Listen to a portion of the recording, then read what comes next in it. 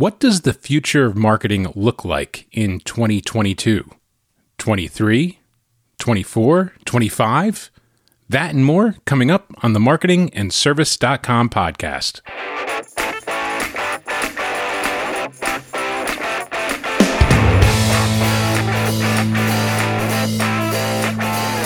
Hey, Justin Bruzzo here from the marketingandservice.com podcast, the podcast designed to help you grow your business by creating incredible customer relationships. If you enjoy this episode, please be sure to like and or subscribe and follow. And of course, if you really enjoy it, leave a 5-star review on Apple. I would really appreciate that, and it helps keep me motivated. Also, what's going on in your business? Are you having any challenges? Are they unique? Hit me up on the marketingandservice.com Facebook page, and I will build an episode just for you. In today's episode, I want to jump into the future of marketing. As we close 2021, I've been thinking a lot about what will marketing look like next year. Marketing is something that evolves so quickly and changes year after year. Trends come and go, different patterns start to emerge, and the expectations of consumers shift. So I find myself thinking, what is the future? How will connections be made between businesses and consumers? Where will those connections be made? How will transactions occur? What types of shifts can we expect? Of course, I am trying to just look into a crystal ball, and I may be way far off, or maybe I will be pretty accurate. I don't think we'll really know the answer to that question for about another 5 years. But I want to jump right into it and cover the top things that I see as trends that are already starting to occur that might not yet be identified as a trend. And if I'm wrong, then these things might fade away. And if I'm right, it may actually be the future of marketing. So the first and foremost is marketers looking to shift consumers to monthly revenue and subscription models. We've had some guests on the show, and I've talked about this a lot. Obviously, this is a trend that's been happening for a long time. If you want to check out the Bharat Canadia episode, we talk a lot about subscription models and how that can actually 10x the value of your business by having this recurring revenue on a monthly basis. In fact, in that episode, we dig into the fact that your business will be worth far more even if the overall revenue and sales is less, as long as you have that recurring monthly revenue. It's so important. And we know that strong cash flow is king. It really is more important than profit or revenue these days, as crazy as that sounds, especially for investors or bankers or anyone in the finance industry who might be thinking about helping you grow or expand your business. The first thing they want to know is, how is your cash flow? Because that is so critical in the success of your business long term. Another change I see is a consolidation of delivery methods. And what I mean by this is really the delivery of the message, right? So newspapers and magazines were the delivery method for print ads, right? Radio was the delivery method for audio ads. TV has long been the delivery channel for motion picture ads. But we've seen these things slowly starting to get replaced, right? So newspapers and magazines have been replaced with blogs and websites. Radio has been replaced with, well, podcasts, of course. And TV as a delivery channel has slowly been being replaced with YouTube, for example, digital video online. Nowadays, social media is the delivery method for so many digital ads. Outside of Google and YouTube, it really is the primary delivery of all digital ads. So I think we're going to see more and more of these traditional delivery methods start to get consolidated into digital delivery methods. And one of the ways I see that happening is the car of the future. With huge screens, APIs, and software development opportunities, the car of the future is going to bring us the most exciting marketing opportunities. I apologize for the worst mid-Atlantic accent ever. But if you don't know what that is, look it up. It's interesting, and it's why so many people spoke like that. Well, not like that, but you get the idea. Back in the 20s, 30s, and 40s, in the infancy of radio. But yes, the car, I do believe, is the future. Cars already have huge screens. The screens are getting bigger and bigger. And of course, it's dominated by Tesla right now. But Apple, we keep hearing the rumors of a car coming soon. So of course, when two tech companies have the two best-selling cars on the planet, it may actually leave Google and YouTube in the dust when it comes to that delivery method of ads, right? So if you're not driving your car because it's autonomous and now you have a giant screen, where is the opportunity to deliver messaging to that screen? I don't know if Apple will do that. I don't know if Tesla at this time is going to ruin the driver experience by making ads, but what if it was ad supported? What if you get a discount on your monthly car payment by allowing ads inside the car? And it's not ridiculous to think because Tesla already utilizes the in-screen car to upsell opportunities like their self-driving software. You can actually do this through the car. They can offer specials on those programs through the car. So advertising and marketing through the car is not something I've just made up that's totally unique. This is something that may be coming to more and more cars. Unfortunately, I think it'll be to the dismay of many drivers in different brands, but I think the best brands will make sure that the experience is exactly what you want it to be. So let's jump over to the shopping experience and how the shopping experience relates to marketing.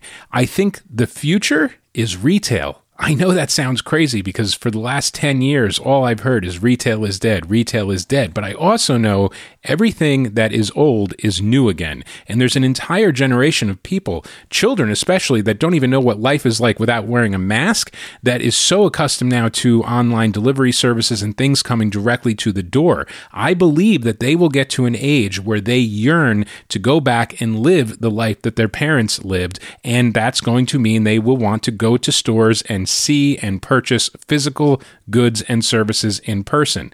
I mean, who hasn't watched the last season of Stranger Things and feel a little bit of that nostalgia for going to the mall? I mean, it was so much fun back in the day to go to the mall. And for some reason, that luster has just been lost because the mall just isn't that fun anymore. But I can see it becoming the place that people go and hang out once again. A great example of this, showing that trend, is GameStop. If you haven't been following, GameStop had some wild stock activity in the past 12 months, and a big chunk of that was individual, young, new investors taking small amounts of money, $5, $10, or $100, and investing it in GameStop because they believe in the model. And they believe that the best way to go and purchase video games and consoles and accessories is in person. They like to go to the store, they like to buy it, and they like to get home with it right away. Now, there's a lot more involved with the GameStop hysteria other than that, but that does make up a chunk of those small investments that have put hedge funds out of business. And speaking of even 10 years ago, we'll go a little bit further. When swing dancing started to make a huge comeback, this was in the early 90s, mid 90s, and that was a thing that we hadn't seen for a very long time, and it made a huge comeback. Now, that comeback didn't last very long. I feel like that was about 5 years, and then it started to fade away. But I do think retail is making a comeback. I think we see it with the retailers who've been able to refine their model and refine their business and make it more efficient. They are all doing very well. You look at the likes of a Kohl's, Target, Best Buy, they're all doing better than expected in a very bad retail environment. And I think that that will eventually start to trickle down to all retailers, and we're going to start to see a lot of success in the retail industry. I just think that the experience in that industry is going to be different in 5 years than it was 5 years ago. And if you don't make that change, you probably won't be there in 5 years to see it happen. And remember those bell-bottom jeans? I don't. I was born well after that, but I was born in the skinny jean era, and of course now I'm being told that this is something that is not cool anymore for the young people to wear skinny jeans. But I can guarantee one thing, in the next 20 to 30 years, skinny jeans will be the cool thing again, and I'll be there and have mine ready to go. To continue down that shopping experience, I think there's no checkout in the future. We talk so much in marketing about reducing friction, making the easiest checkout process possible, what types of things, Apple Pay, all of these things to reduce the steps needed to purchase something. Things to make it more convenient for the customer to purchase something. But I think at the end of the day, the model that's going to win is no checkout at all. Checking out sucks anywhere, just for about anything. There's very few times that I get through a checkout process and say, well, that was the easiest thing in the world. Generally, all checking out, especially in retail, really sucks. Amazon toyed with this idea when they acquired Whole Foods that they could create the Amazon Go store where you wouldn't have to check out. You simply add whatever you want to your cart and you walk out, and it will automatically figure out what you purchased and bill you accordingly. My guess is that's not quite as easy as it sounds, because despite many years now of Amazon owning Whole Foods, I'm just not seeing that take off anywhere. In fact, some of the efforts to try to create a more efficient checkout have been horrendous. One is BJ's Wholesale Club. I recently just had the opportunity to use their self-checkout feature. Now, a lot of stores have a self-checkout, but I'm talking actually checking out, paying, and walking out of the store without ever going through a register. That is the concept that BJ's had, but at the end, they make that greeter check every item in your cart. They have to scan up to all 20 items, which you are limited to those 20 items at this time, but they have to scan all of them. And the headache of watching them struggle with their little scanner and figure out how this system works makes it miserable. And you realize it would have just been quicker to go to the checkout, and you wouldn't have the embarrassment of 20 people standing behind you angry that they're not getting out faster. So keep that in the back of your mind. No checkout is the future of retail. It's the future of all shopping. The ultimate goal is that if I want something, I can just get it and I don't really have to check out. Somehow you'll just automatically bill me or automatically take my money. And maybe this links back to the subscription model that I mentioned right in the beginning. If you have a great subscription model where maybe people can just come in and take whatever they want and bring it back whenever they want and then take more stuff whenever they want, but you're just going to charge them every single month. I don't know what that looks like. I know Blockbuster tried to do that with movies and it didn't work out well for them, but I do think there is some opportunity there. Another thing I see in the future of marketing, and again, I'm talking 5, maybe even 10 years out, a return to reusables. And what I mean is a return to built-for-life products. We live in this culture where we put so much stock into corporate social responsibility. We put so much stock and take it so serious when companies try to make environmental initiatives, when they talk about reducing their carbon footprint, when they talk about reducing waste, when they talk about recycling precious materials. But what no one talks about is why not just make stuff that doesn't suck? And we know that the truth is it's more profitable to make things that break, that you can replace over and over and over again. But the bottom line, let's take a look at something like appliances. We all know that any appliance that we buy today is never going to be remotely like appliances that were sold in the 50s, that are probably still in some houses functioning just fine 50 years later. I think it's safe to say that none of us expect to get 50 years out of an appliance, and quite honestly, the way my trend has been, I don't expect to get 10 years out of an appliance. So we could use better materials, we could use thicker metal, we could use better insulation. All of these things would make for a more expensive product, but one that would last for a very long time. I do think that there's a secret yearning in the marketplace that nobody's really fulfilling. There's a few exceptions. There's some companies that really make some great quality stuff that haven't sacrificed their quality over the years, but they're few and far between. By shifting to reusable items and items that are built for life, you're going to eliminate waste. It's great for the environment. There's less waste. There's less things being thrown away. But where it stands now, letting corporations really set the trends for environmental consciousness, to me, seems like letting the cigarette companies run the healthy lung initiatives. It just doesn't make a lot of sense. This is a pipe dream of mine. I don't think this is probably going to happen in the next 5 to 10 years, but in my head, I have a pipe dream that one day we will have amazing items that are sold for a lifetime, that are serviced for a lifetime, that parts are available for year after year after year after year. That would be a dream come true.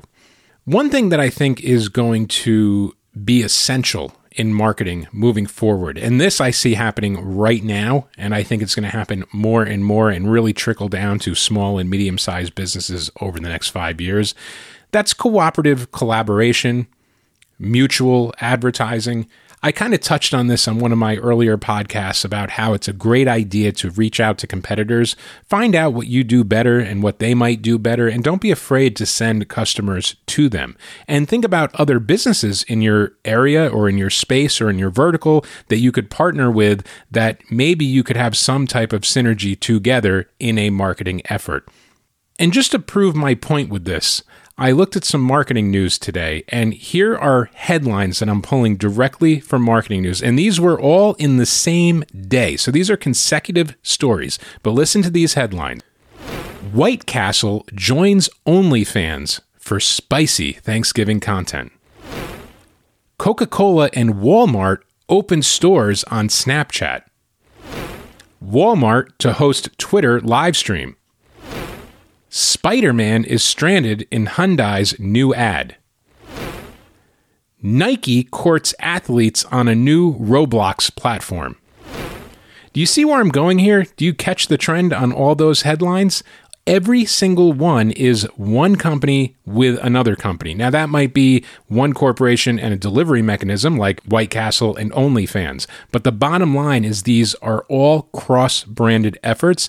And I think that for us as small businesses, we have to really start to think about where is our opportunities lie for these cross-branding efforts, because that will be the key to compete with the bigger companies in the next 5 years, because that is happening right now. I mean, I didn't make those headlines up. That's one day, and every single headline had 2 company names in the headline title. That's really something to think about. How can you build cooperative agreements with other businesses or organizations? Maybe you can partner with charities. Maybe you partner with other local businesses if you're a small local business that does it and has a local territory. If you're an online business, are there other businesses that you can partner with or that you can co-brand items with or that you can cross-endorse? Anything like that. You know, that's something that happens a lot in podcasts these days, are cross-podcasting, podcast swaps, whatever you want to call it, where I agree to be on someone's podcast, they agree to be on my podcast. And it works out great because usually if you do this properly, you might have 2 related but separate audiences. So think about that in the context of your business. If you have 2 separate but related audiences with another business that might be down the road from you, and see if there's any of that co-branding opportunity, because I can tell you right now, you just heard those headlines. The big corporations, they are all co-branding everything. So think about how you can co-brand moving forward. The next thing I think is going to be the future of marketing, and maybe just the future in general, VR and AR. Now, this one I'm on the fence about because I've been promised these incredible virtual reality experiences since I was a little kid. So for 40 years, I've heard and seen and been promised that there was going to be some cool VR stuff right around the corner. Of course, come today, VR, it's there, better than it was 30 years ago, but really not anything that was promised back in the day, and it's still not that great, and it still doesn't have wide consumer adoption. One thing that we're seeing a lot of a shift on in terminology is going from VR to AR. Now, of course, if you don't know, VR is virtual reality, right? You put on the goggles, you're in a 3D space, you feel like you're in another world, and maybe you can have some experiences that you couldn't have in real life. I could take a rocket to the moon, and I could do it in VR from the safety of my couch. So there's a lot of cool opportunities here, but you really have to build it into a platform that could either be educational or useful in a way that is not just sitting around and essentially watching TV with goggles on. Someone who's taken that approach very seriously is Apple. Apple has really set the trend and pushed AR, which is augmented reality. Now, the difference between VR and AR is that AR is not complete virtual reality. What AR does is take certain elements of VR and apply it to the real world. So a great application of AR would be if you are on an assembly line, for example, and you're manufacturing a product and you're wearing glasses and you're looking at the real product in front of you and you're putting screws together, but you could have an overlay that would say what tool you need next. You might have the procedures for the process to assemble this. It might suggest where the tool is. Maybe you can bring up a picture of what the tool looks like to make sure you're using the proper tool. So all these things that kind of overlay reality, right? That's why it's augmented reality. You're taking reality and you're augmenting it to make it better, to make it more efficient, to make you better, to make you more efficient. Some early examples that I've seen of AR working really well right now, and I've done a podcast on Warby Parker in the past where I purchased my glasses from. They're a great little company. I have no affiliation with them, but I just enjoy what they're doing. They have a app where you can try on all of their glasses with what they call a virtual try-on. Talked about this, but I'll run through it again quickly.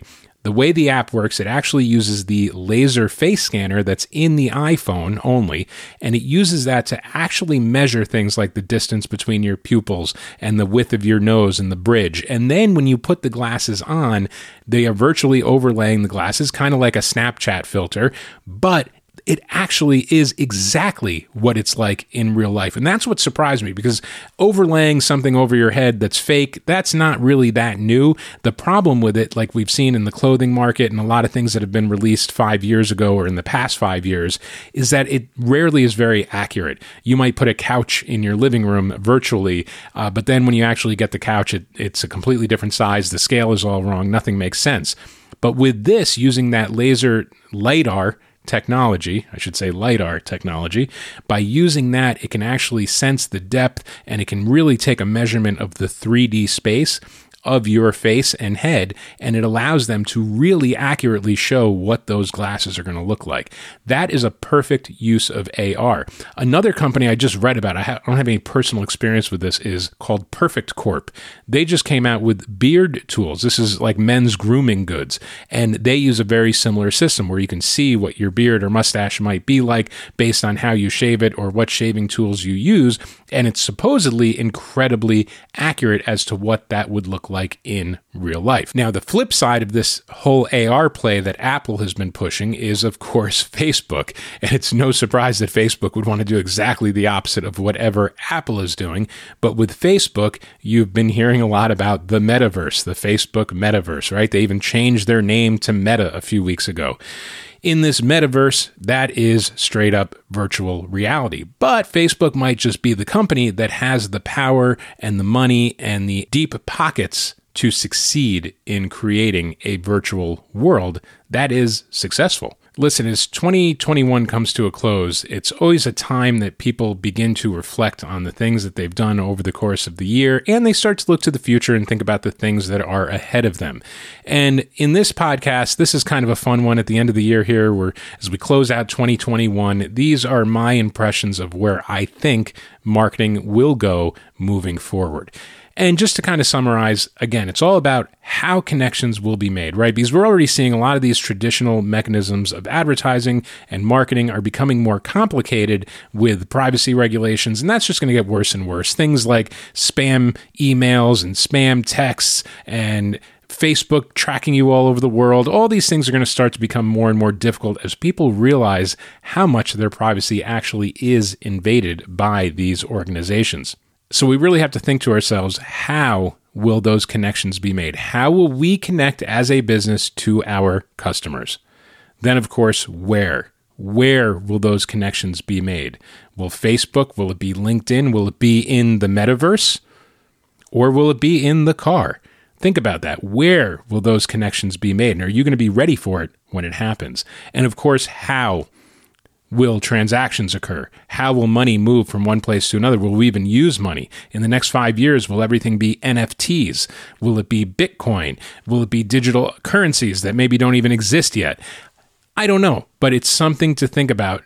The way a transaction occurs is definitely going to change in the next 5 years. NFTs have gotten a ton of attention. I'm not going to go into what they are or how they work, but let's just say it can replace a lot of services when it comes to contracts and it comes to executing contracts and escrow and a lot of really practical applications for an NFT beyond the glitz and glamour that you hear about it right now in terms of tracking intellectual property in a sense, which even I'm not 100% on what is going on there, and I got to touch up on that. And that is my New Year resolution. I am going to learn a lot more about non-fungible tokens because NFTs, I know, are going to be a significant part of the future.